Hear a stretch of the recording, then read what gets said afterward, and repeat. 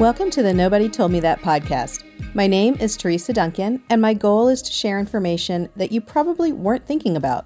I love preparing my friends for situations that may come completely out of the blue.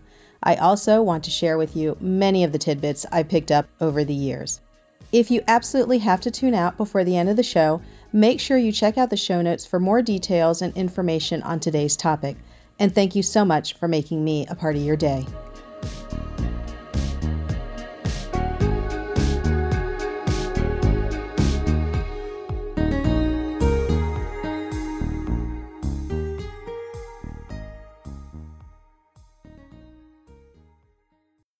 And we're back with another episode, but I'm doing something a little bit different today. Back in September, I attended the American Association of Dental Office Management's annual conference. I saw a lot of you there, and I was able to host a panel discussion for Curve Dental. I had 3 panelists with me. I had Susan Gunn, Angela Davis Sullivan, and Malika Azargun with me, and they are 3 good friends, but also 3 very accomplished and very, very smart practice management consultants. And so what we did in that session was we grilled them. We had lots of questions from the audience, and it was really, in general, just a good time. What we then decided to do, courtesy of Curve, is have a follow-up webinar about 2 or 3 weeks after the conference. And we did record that. Not everybody was able to attend, and I did get a lot of requests for the replay.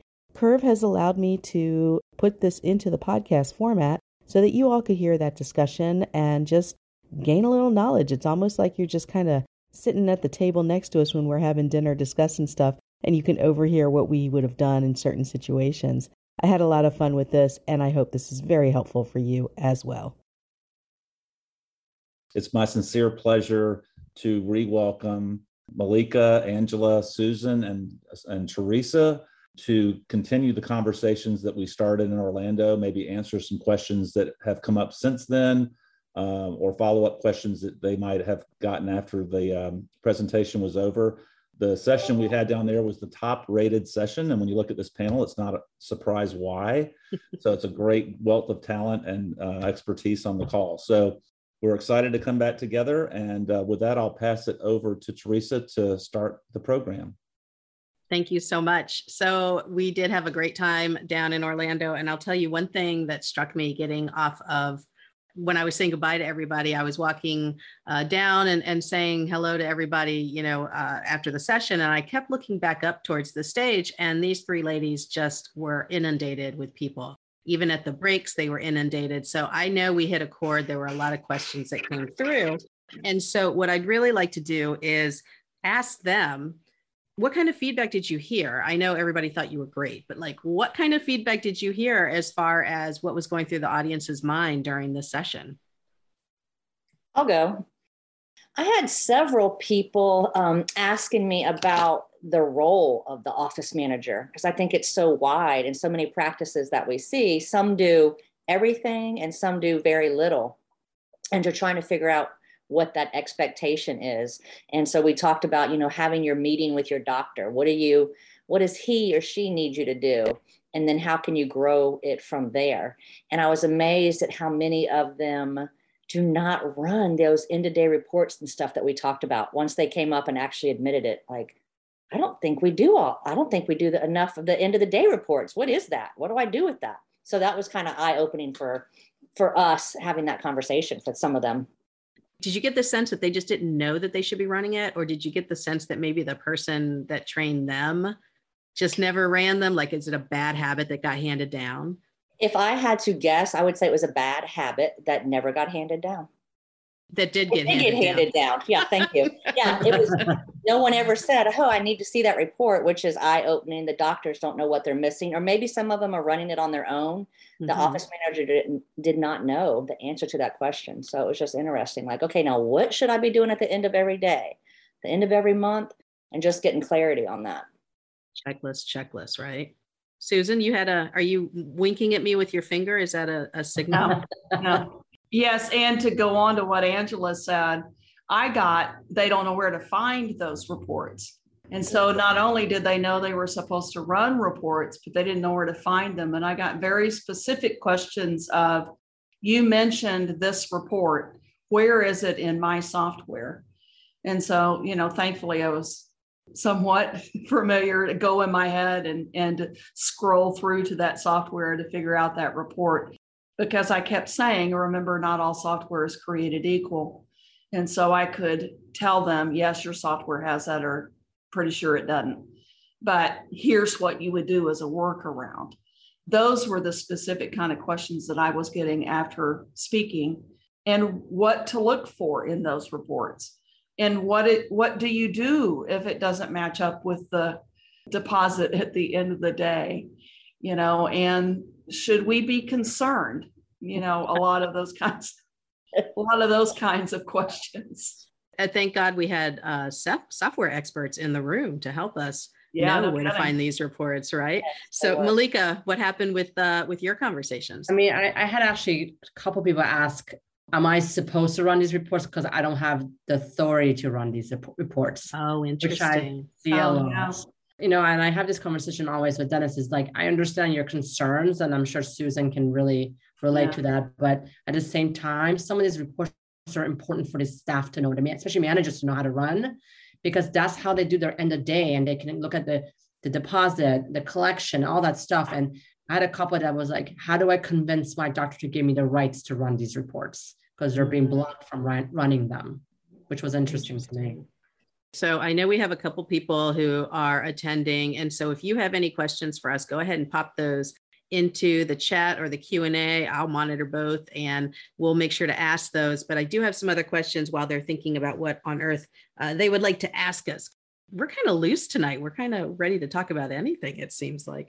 Let's tackle on to that. How do you find out what you don't know? I mean, other than coming to a panel like this, is there a couple resources that you all, like, you check regularly that would be helpful for a new manager or someone who's trying to expand their knowledge? Where do you guys go for your knowledge? And how do you help someone grow into that bigger role? I mean, I feel like, social media can be a hit and miss depending on where you go.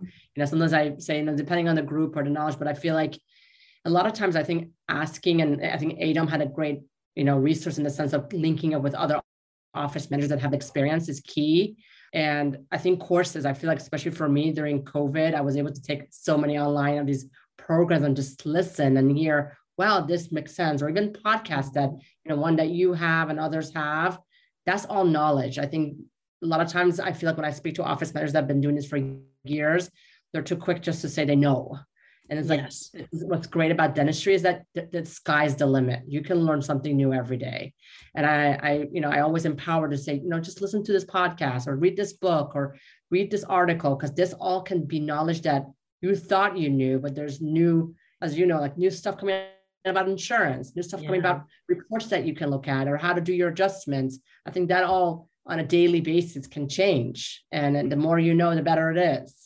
Well, and I would say, Teresa, who do I call when I have a question about insurance? It's always me. It is always you. But it's knowing those resources and getting resources together that are reliable. I would say, Malika, the tongue in cheek of the social media is not always correct. And I am just really surprised in what a dangerous line it is when people are giving legal advice when they should always point them to an attorney. Because as far as I know, there are very few attorneys that are actually on some of the threads that I'm at. Or CPA advice, which I always say, not a CPA. It's dangerous to take those as the verbatim. And this is the truth, because may not be. I use my resources the people that I know that are strong in those areas that I need to go to, that have been around for a while, that are known for their expertise. I do a ton of research. When I have a question, for instance, about something that is legal, I will Google as accounting wise, tax wise, to find out if something's legal. One of the big questions I get all the time is about the cars, and whether they can be written off. And I always go irs.gov. If you really want to know, irs.gov, because that is the end all. That's where the buck stops. If you really want to know what the government says about it, irs.gov, because you'll find a CPA that'll give you both sides of an opinion. And so irs.gov. You know, it's really interesting that, you know, you're pointing to an official site, and I completely agree with that. It is good to have people that, you know, that know what they're doing, but things like records release and HIPAA things and how long am I supposed to keep this record? And those are all, just in case you're not sure, attendees, those are all, yes, there's guidelines that are put forth by the ADA. So you can always check the ADA's guidelines. They're always going to be the most conservative. So that's a good thing. But if you're looking for your state specific, your state has a dental association, a society, and they have resources for you. Now, if your doctor's a member, it's a lot easier to get there because they're usually behind member benefits. But the state itself has a Department of Health, and usually dentist rules and regulations are all under the Department of Health. So here in Virginia, if I go to the Virginia Department of Health, I'll find all the rules and regulations, but the Virginia Dental Society has them gathered in a much nicer, palatable order. Do you know what I mean? So it's not that I don't trust Malika on Facebook. I just don't know if Malika's in my state. I don't know if Malika's in the same specialty. I don't know. And shout out to one of Malika's friends, Natasha. She is a lawyer. So I actually do have a lawyer that I can ask questions of. So Malika, you can always plug her if you need to. I think she's fantastic. Yeah, I think when you have an attorney, as you said, like, you know, Teresa, insurance attorney, but again, like even, you know, someone like Natasha, she'll say like, this is not my expertise. And, you know, yes, I'm an attorney, but I can't answer that question for you. You know, she'll straight up tell me like, this is out of my lane. Like, don't ask me. And it's kind of a red flag though. If the attorney is not going to answer that, then, you know, you should kind of trust that. So Angela, what about you? Where do you go for your knowledge? Just like everybody else. You're looking for those podcasts, those articles. Who are you following that, you know, is the expert in some of these things? And I do a ton of research, and then it's pulling from the people that you know who have been there and done it to get some information. But I think training office managers, like we were talking about, I mean, that's just tough. Whoever at the office did it before them is the one who's training them. So they're only have the potential initially to be as good as the person who's training them. And that could be fantastic, or that could be crappy. It could be so-so. So it's really hard for them to know, am I really doing my best? Am I doing everything I'm supposed to be doing? Because I only know what the person who was here before me did. Well, it is heartbreaking because when you talk to some of these newer managers, you know, they take a class like ours, and they're like, I thought I was doing it right. And it really hits them in the gut that they maybe are missing something. I did do a 2-part podcast episode or series on that. It was called Managerial Guilt, because I was speaking for a chapter and I kept hearing, I didn't know I was supposed to do that. I'm going to get fired. I know this is terrible. I thought I was being a good manager. It's like, don't internalize that. You just found out, like a door just opened. Go forth and be curious, you know? Curiosity though, do you guys see that in your offices a lot? Or is it more like, give me a checklist? What do you see? In my favorite offices, curiosity is abundant, and I love it. Because I could, you know, you can work with that and you know, ask great questions, and they want to go down that path. So I love curiosity. So speaking of the conference, and again, if you've just joined us, feel free to send us a question or a chat and let us know if you've got anything on your mind, because open mic night here, that's what we've got. We got Curve. That's what we should do. Curve open mic night. That's what we should be doing. Was there anything at the conference that you learned that was like, wait, whoa, what on earth? I'm a consultant. I should have known that. Did you guys come away with anything? I always learn something when I listen to Susan. Like, 'cause that is so not my realm. I'm like, what? Wow. Oh, the stories I could tell you. Yeah. But won't. Yeah, but won't and can't. But won't. I was really surprised. I'll just start off. I was surprised at how many verification and billing companies were at the conference this year, which tells me that the demand is up. But I was also very surprised by the fact that the online scheduling was no longer like almost a standalone. Like it seems like that's become pretty standard now that softwares are offering that or looking to offer that, which made me very happy because what I really want is to have everything be so frictionless, right? Through the software. What other services and software that you saw that were like very curious to you all? I mean, there's all these dashboards, like, practice by numbers and dental intel, but I noticed there's a couple more there. And I feel like I'm intrigued that more dentists and practices are really in tuned to finding a way to get a quicker, way of getting their production collection, number of hygiene patients, where yes, the softwares all do a great job of doing this, but they want something that they can have on their phone. That, again, life is on the go right now for everybody. So it was interesting to me to like walk around the floor and hear these vendors talking to, I was just, eavesdropping, right, talking about this. And it was interesting to me that, wow, there's more than I just, really for me was practice by numbers. And, but I was like, oh, there's a couple more here that I've never even heard of before, or I've heard of them, but I didn't think there were my clients or even other dentists would be interested in. And I noticed, well, there's a line, people are talking to them and they really want that data instantly versus running reports after reports. And that's what I want too. I want instant data that I can take a look at. And, I want to just point out that, and because I really do love the Curve software, that it's instantaneous, right? Like some of the other dashboards are more like on a 24-hour cycle. So you don't get that. And if you're running multiple locations, that's a lot harder. So I think that speaks to the demand for the software. But I also was just surprised with the outsourcing. And it wasn't just insurance and verification, but it was like, I was so surprised. What about you guys? Very surprised at how much they're, what do you want to say, like farming things out. Yeah. The outsourcing. Just the outsourcing. Like almost everything. It's like, well, okay. Yeah, but I'm going to say we're going to see that more as they are having a hard time getting employees. I think the staffing issues was causing. Yeah, if they're having team member issues, I see that. If you can get a reliable company to do billing, insurance billing, and putting that information when the payments are made into the practice software. And if you can do that, if you can outsource the marketing, if you can outsource so much of that, then you've cut out needing that extra person to fill, or you can focus on other things. Well, I see that becoming more.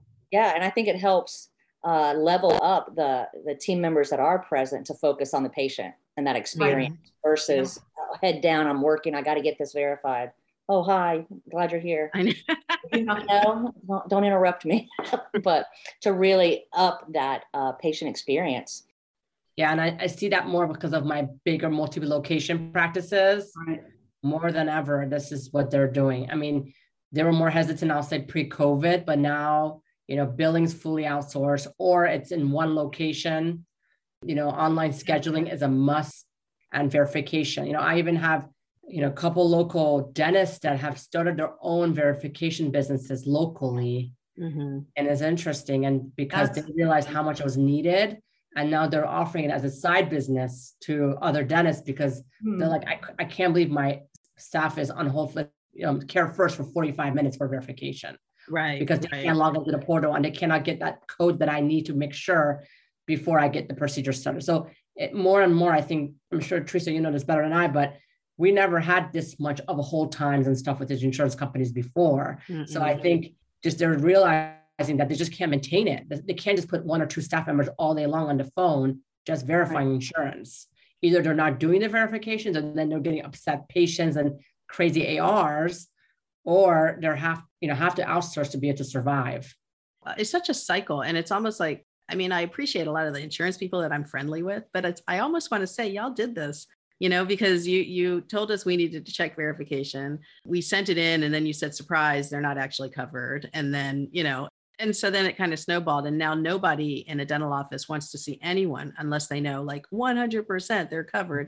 And you can't even get that. So it's really a little bit strange. I don't think it was one of you that I was discussing this with, but I want to float this idea by you because it came up a couple times with people they're a lot smarter than I am. So let me just broach the subject here. You've probably heard of something called an online business manager, or what we call an OBM. So in the virtual assistant world, OBM is somebody who runs the whole business for you. And if you're a solo entrepreneur, you get to, do your thing and they run your business on the side. So somebody was saying that they think that that model could work in dentistry, where you have somebody like Angela, let's just take you, for example. You have 5 offices that you keep in close contact with, and you're like, hey, let me just manage all 5 of those from home. You're not managing the people, you're managing the payroll, the paying of the bills, and negotiating the contracts, the hiring and the firing piece, not the actual managing in office. So you have somebody, and then manages the doctor's, time, does their travel. If they're involved in anything, they plan that. And she said, this one girl was saying to me, I really think this could be a viable business model, because the manager is not just a business manager, it's also sometimes a personal manager at the same time. I don't know. Does that tickle your fancy? Does that prompt any conversation there? Do you see my eyebrow going up? Yeah, that's why I brought it up. I'm not saying that this is somebody who's going to get their hooks in and call Susan in and all that, but thinking that this person's ethical, let's just take it that way from the start. Okay. We can talk about if they're unethical, but if they're ethical, right. Is this something that you think doctors would move to? Or we're like, they handle everything over there, and I just come and do the dentistry, and somebody up front handles the schedule, somebody in the back handles inventory. Nobody's really in charge of the big kahuna. Do you know what I mean? Like here, somebody else is offsite. I don't know. What do you think?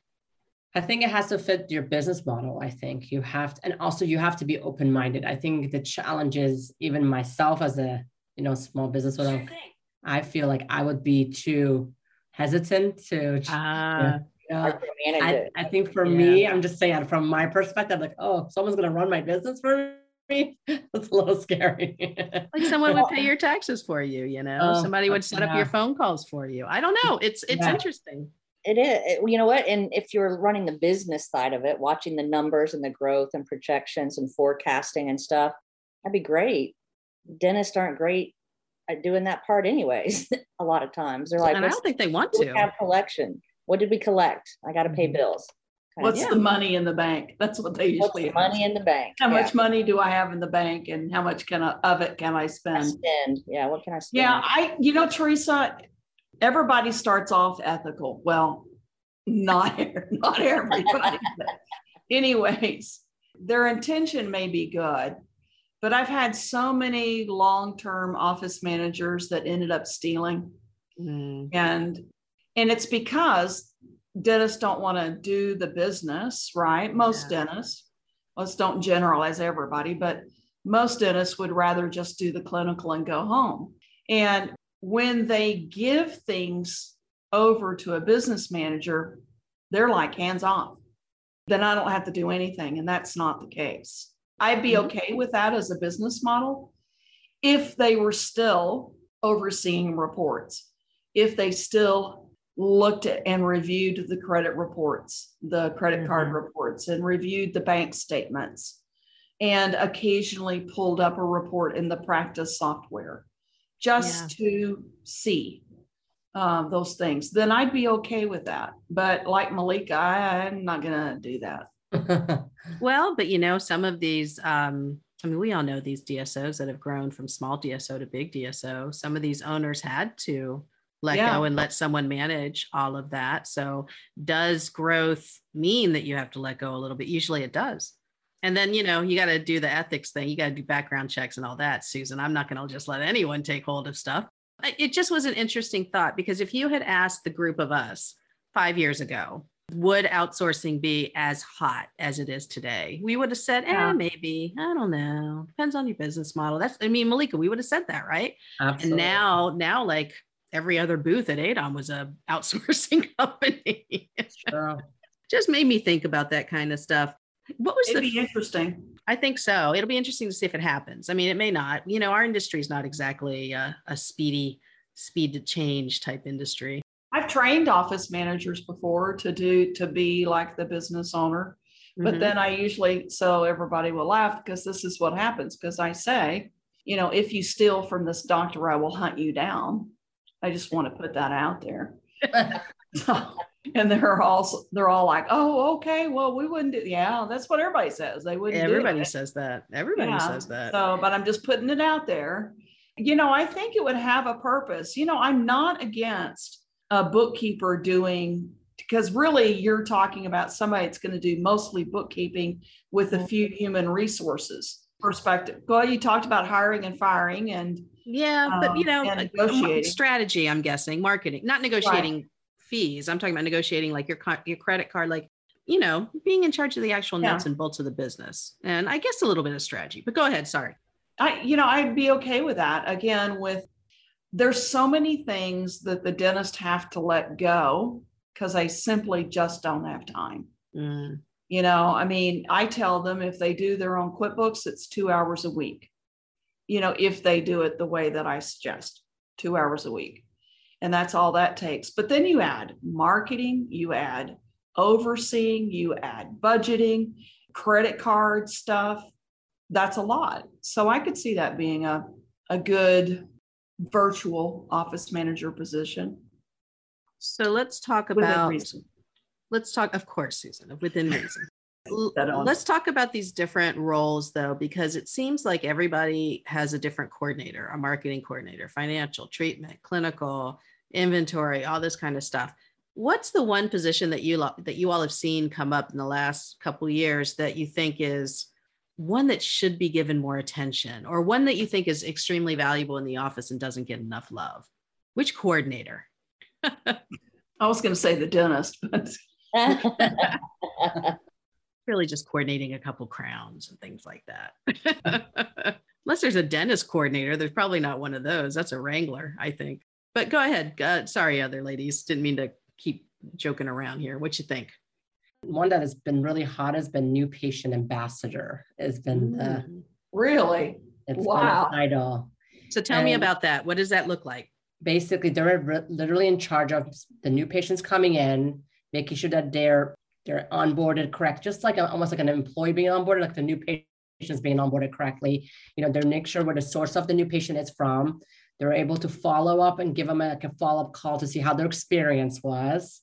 At the same time, what they're doing is that when the new patient's coming in, and let's say the office gets 20 new patients in August, they also are looking at the data of, okay, how many patients have they lost for the practice in August? So they really kind of balance the two out. And then if they're working with a marketing company, they share that data with that marketing company of the new patients that came in. And then was the back door open out of those 20 new patients? How many did not schedule their next appointment? And depending on the size of the practice, sometimes they look at different providers, like the new patients with this provider scheduled the next appointment, or with this hygienist, but they didn't with the other. So it ends up being almost like a full-time job, because all they're doing is spending time on doing this, because that's the money that's being invested into the practice. Again, depends on the size of the practice. Like a small practice might not need someone doing that full time, but at the same time, it really, I've noticed, because at first when I heard about it, I'm like, really, you new patient ambassador? Like, what does this really mean? But now that I'm seeing it more and I spend some time with that individual that's in charge of this, I'm really fascinated by it, because they really play a big role, because they're able to follow up. They ask for a review, then they make sure that they respond to those reviews. So it's like almost like they're co-piloting the marketing team, but at the same time, they're making sure that the treatments are converted for those new patients. They're having a good experience, and then really making sure they're making their next appointment. And so that lead that came through that marketing ad or whatever it came through was really a good lead. Do they verify insurance too, Malika? So it's a very good question. Depends on that practice. Like my specialty, my ortho endo practices that I have this, they do.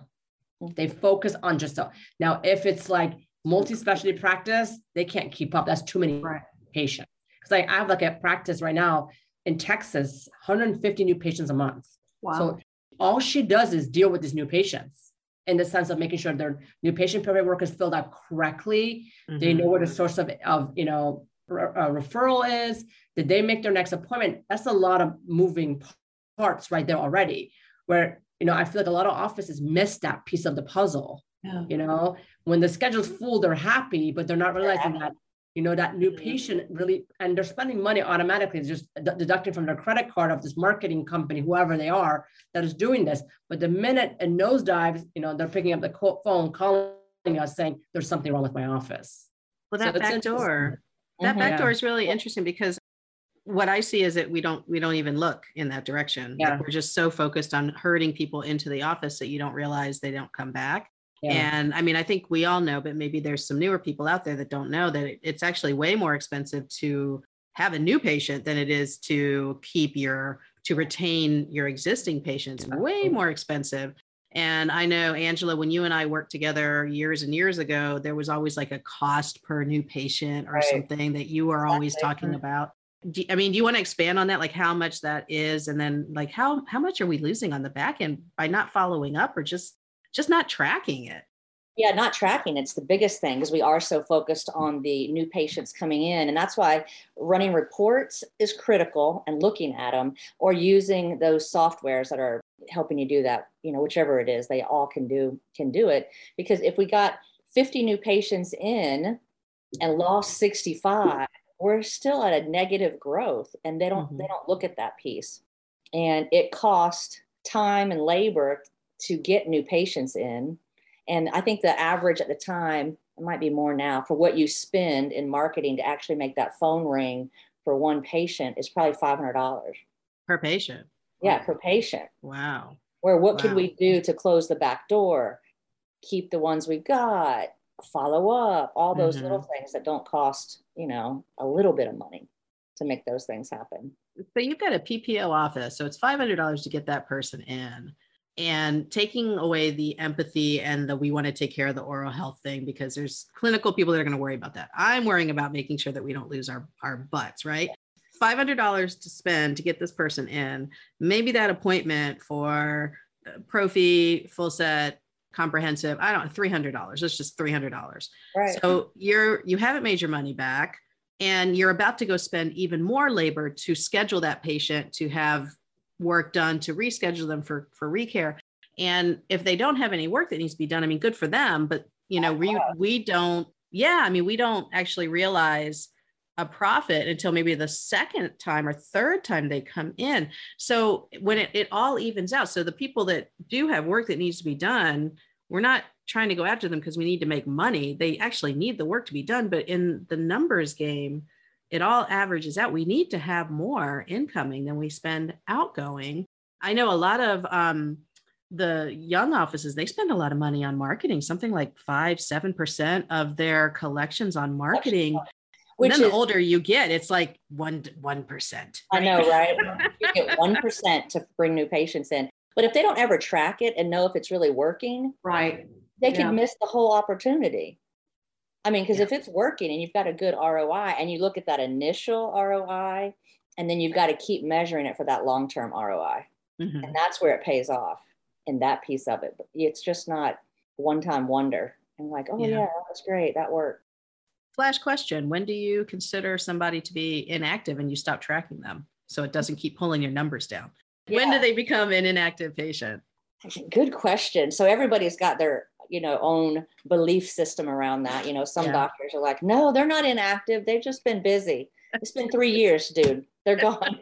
Did you see an obituary? That's what they usually are thinking. Did you see an obituary? Because then they're not a patient anymore. Really it's so funny. But typically at 18 months overdue, it's been 2 years since they've been in your practice. They are inactive. Now, you could still try to go get them with some strategies, but they're inactive. And you've got to focus on who you can. So 18 months overdue. So 18 months from their overdue date. So Correct. They've even been out of your practice longer than that. Yeah, Malika, exactly. Does that gel with what you usually see or what you recommend? Oh, yeah. As Angela said, some of them don't want to let go. There's statistics and it's like 7,000 active patients. Right. It's like all these holes in the schedule. And I'm like, I don't think I have 7,000 active patients. And it's interesting. A lot of these analytics softwares, I've talked to a bunch of them. And a lot of them will have like the active patient number, and that active patient number doesn't reflect what's on the software. Mm. And I've asked that question because I'm curious to see what they pull, and they pull it based on 18 months, which is interesting. So they really say like, if they haven't been there, they have missed 3 hygiene appointments, they're gone. Right. We don't consider them an active patient anymore. It is funny because I had somebody I was talking to, and we were going through some accounts, and they're like, yeah, this person's son hasn't been in since like 2014 or something. And I said, well, did you inactivate it? Oh no, sometimes he comes home from, to visit. And I'm like, if he's coming home to visit, he's not going to come and see you. Like what? Like there, but it was just such a disconnect. Like there could be the chance. So why would we just, I was reminded they can come back and you can just check the buttons back to active. But let's be realistic. When you're forecasting and trying to plan, that's why the reporting is so important. What's the real number here? Because do I have enough hygiene hours to support my actual numbers? Like you were saying, you don't have a patient base of 7,000. You would need 6 hygienists and more hours. So that's not true. Let's see who's really active and forecast what we need as we grow. So I don't see any other questions. So I'm going to wrap up with one or two more like rapid fire questions, because I love having you guys on the spot. And then Mark, if you have anything that you'd like to add at the end, we certainly would love to hear from you. My first of my rapid fire is, do you think things are better now? Because let me just preface this. When I was at ADOM, everybody was like, oh, I'm so busy. But now I'm starting to hear what's going on with our schedule, because, it's winter and people are sniffling and calling in sick and not keeping their appointments. What are you guys hearing? I mean, I'll tell you from the pedo, because as you know, I do deal with a lot of pedo ortho practices. A lot of these schools have these crazy restrictions right now where if the kids are exposed, they have to stay home for 2 weeks. Even if they're not having any symptoms, they can't, they have to be quarantined. So what's happening is that they're coming in the morning, their schedule's full, 5 columns, and then the parents are calling and saying that school has told us that we need to stay home. So a lot of that is happening. And the pedo side, I'm seeing this a lot. Wow. And and ortho too, same thing. They can't come in because they're noticing that, they're not allowed to come in, or they're like, well, can I come in? And then the staff are put on the spot because the school county or whatever's telling them the kids shouldn't go anywhere. Yeah. But the parents I think I can come in, right? And they don't know what to do. So I've had a couple of offices reach out to me, ask my advice about how to handle it. And I said, that's a sticky, I'm not going to give you advice on that. You guys have to follow your office protocols. It's just like a snowball of things. Yeah, that's really nutty. Yeah. So I think pedo wise and ortho wise, I've seen on that angle, but general, yes, I hear a lot of people are saying, I don't feel good. I have a cold, because I think people are more, the weather's changing, but I think it depends on your location of your office as well.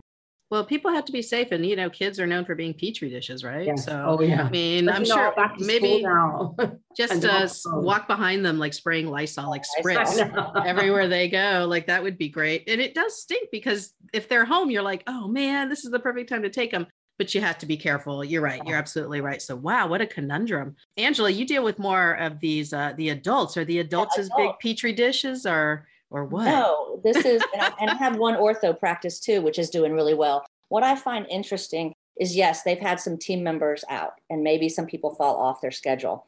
When team members are out, my teams that have a great culture and have worked on this stuff, they rally, and we're doing this. Very the other people that's always said September always sucks, their September sucks. But for the people that went with the mindset that was like, we're going to do it this month, we can make this happen.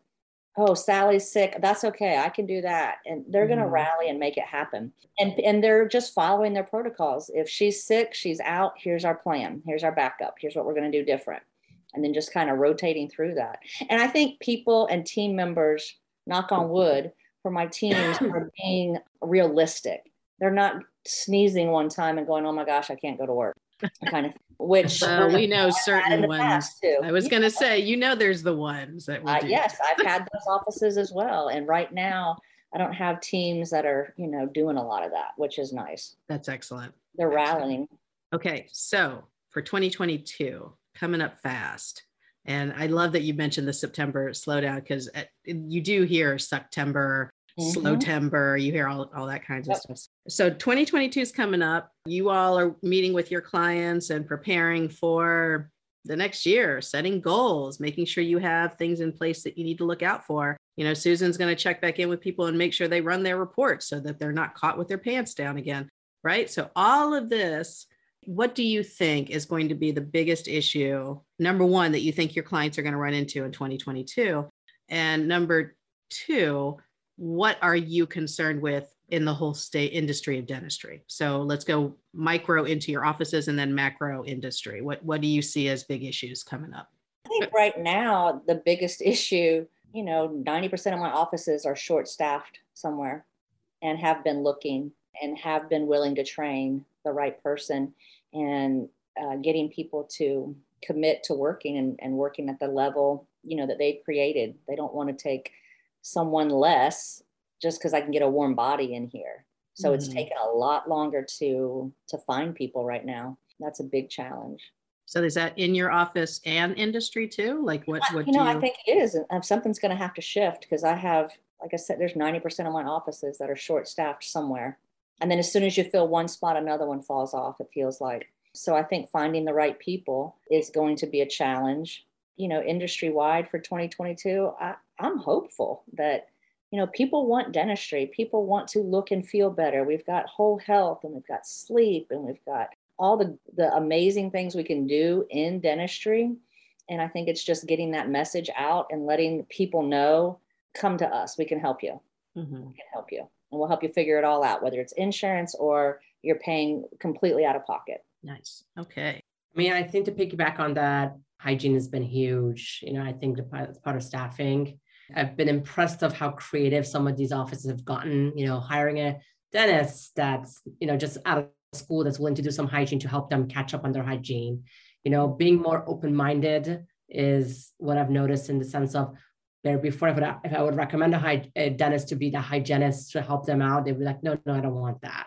Where now they're like, okay, I'll take that. And that dentist can still do some restorative work for me and do exams while I'm out of town. And, so the creativity has definitely come out there. And then I think there's that appreciation for their staff that are valuable, that have been loyal to them, where I feel before that wasn't really there. I mean, still there's a lot of work to be done, but I feel like the ones that, I've seen evolved or, understanding how important it is to appreciate their team members that have been through thick and thin with them and help them grow to where they are. And they're realizing they can't do it alone. That's, I think, have been key. And I hope for 22, I'm hopeful that this will continue. I think culture is the key here. And I hope that they can continue understanding that value of time spent with their team members and how they take care of them. It's huge. Like I tell the dentist all the time, like you made it through dental school by yourself, specialty by yourself, but you cannot run a practice by yourself. I remind this to them all. I'm like, I know you don't like me to tell you this, but you did all this hard stuff. You became that, DMD, DDS. Now you're a periodontist, you're, orthodontist, dental dentist, whoever you are, but you need that team to help you shine. And without that, it's near impossible. Love it. So not to be Debbie Downer. That's why I decided I should probably go last. It is reality. Here's the reality check.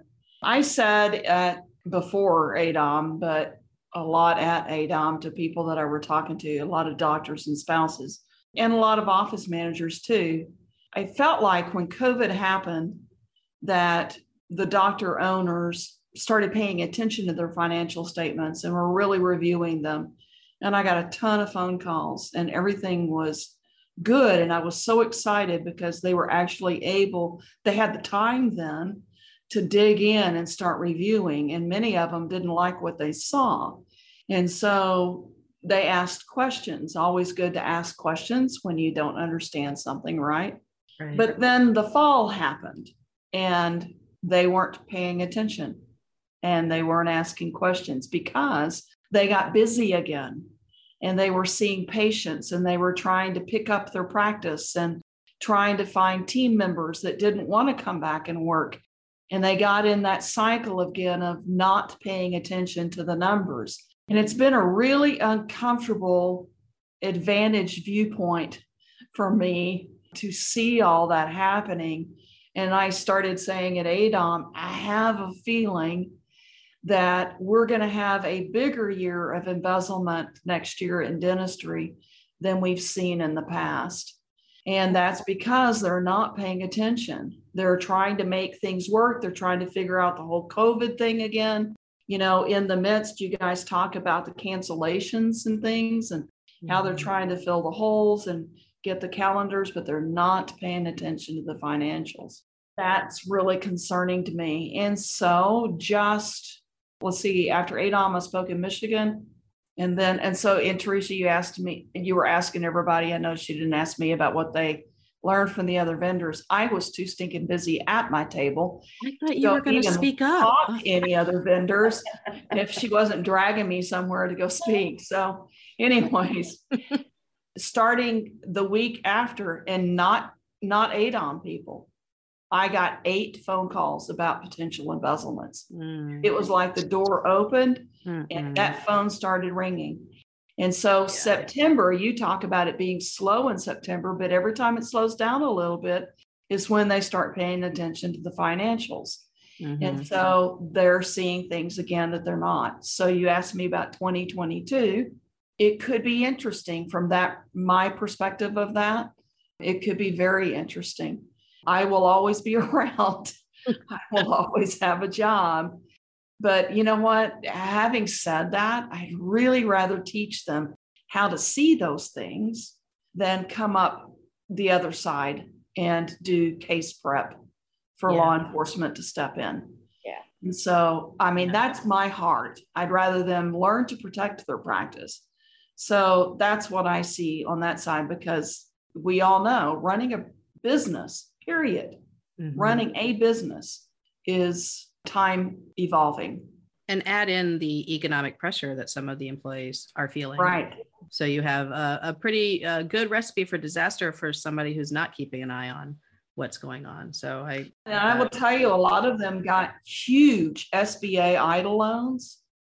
I mean, huge amounts. I heard almost $1 million of SBA EIDL loans. Yeah. They just nailed a guy in Southern Virginia, a dentist down there. Same thing. Just came across one of the fraud hotlines that I watch.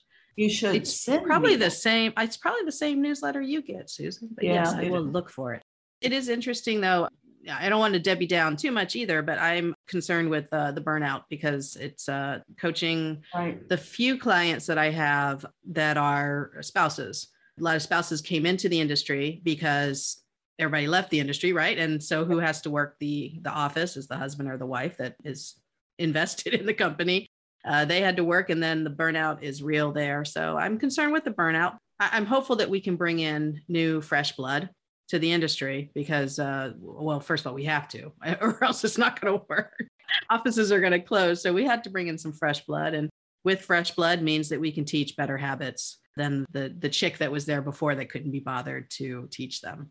I think too, as conventions are picking up again, I think everybody being able to be with their colleagues. And that is one thing I will tell you that I noticed so much at ADOM was how much they enjoyed learning. It was like they were sponges, and they wanted to ask as many questions as they could to soak it in, because it's been 2 years. That was pretty amazing. And so I love giving the information I can, as well as the rest of you guys, that will make a difference. And that was awesome. So what was awesome was our panel. I'm excited that we got to do it, and this was awesome. Mark, I want to thank you on behalf of these ladies. I'm sure they will tell you themselves, but you guys were great to work with, and this follow-up is fun. I love this kind of open mic thing. It's kind of cool, actually. I feel like we just need a plate of nachos in front of us, and we're doing the same thing, right? That's pretty good right now. Yeah.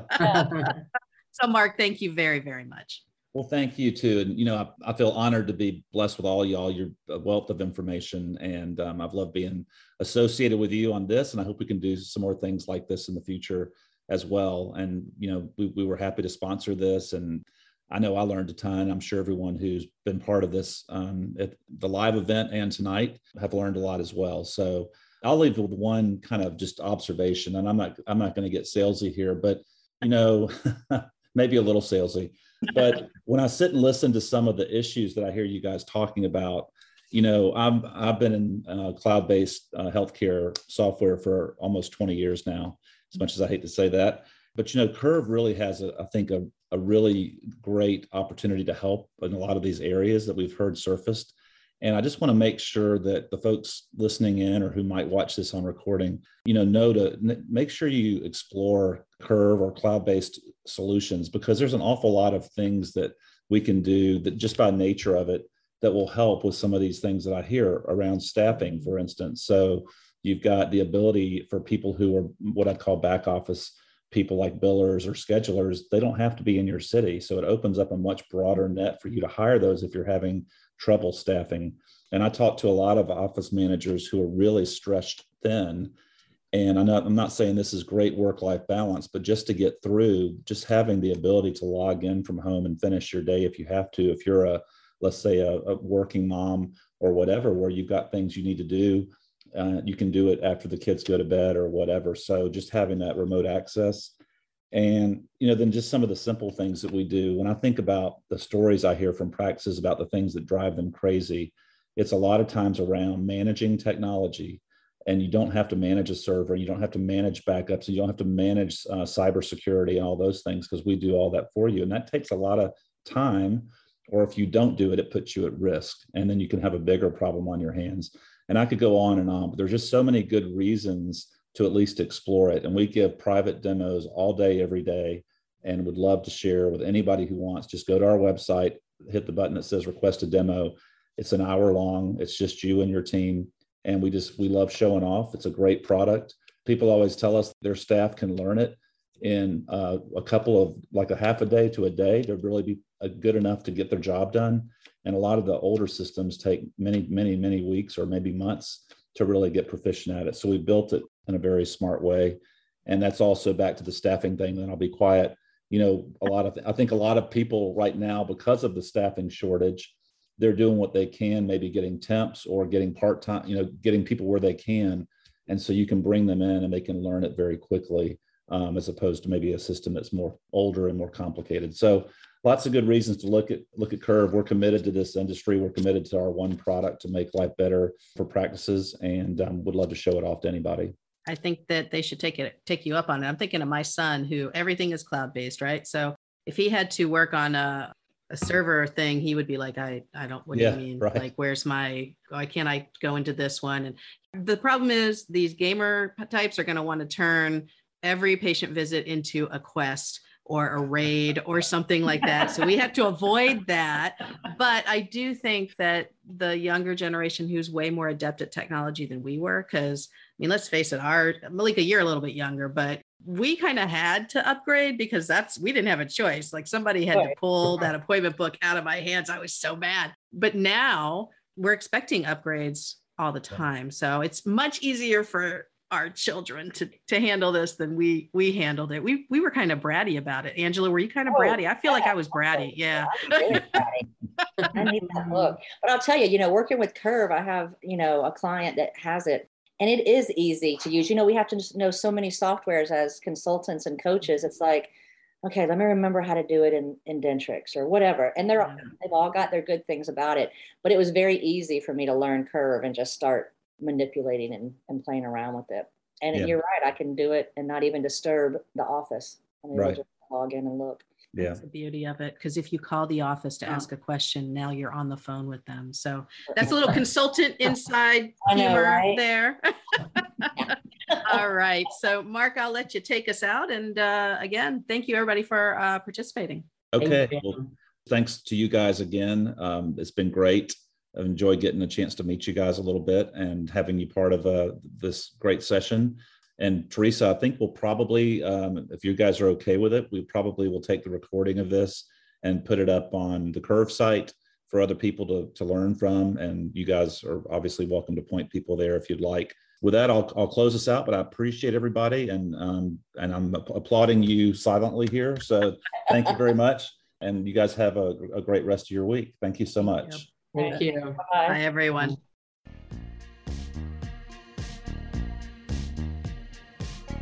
We're all super busy, so thank you for making time for me today. The show notes will have any links that we referenced in this episode. You can also find links for my book and for my live events and webinar schedule. I speak often around the country on management and insurance issues. Come hang out with me in one of my classes. I promise you'll laugh and learn.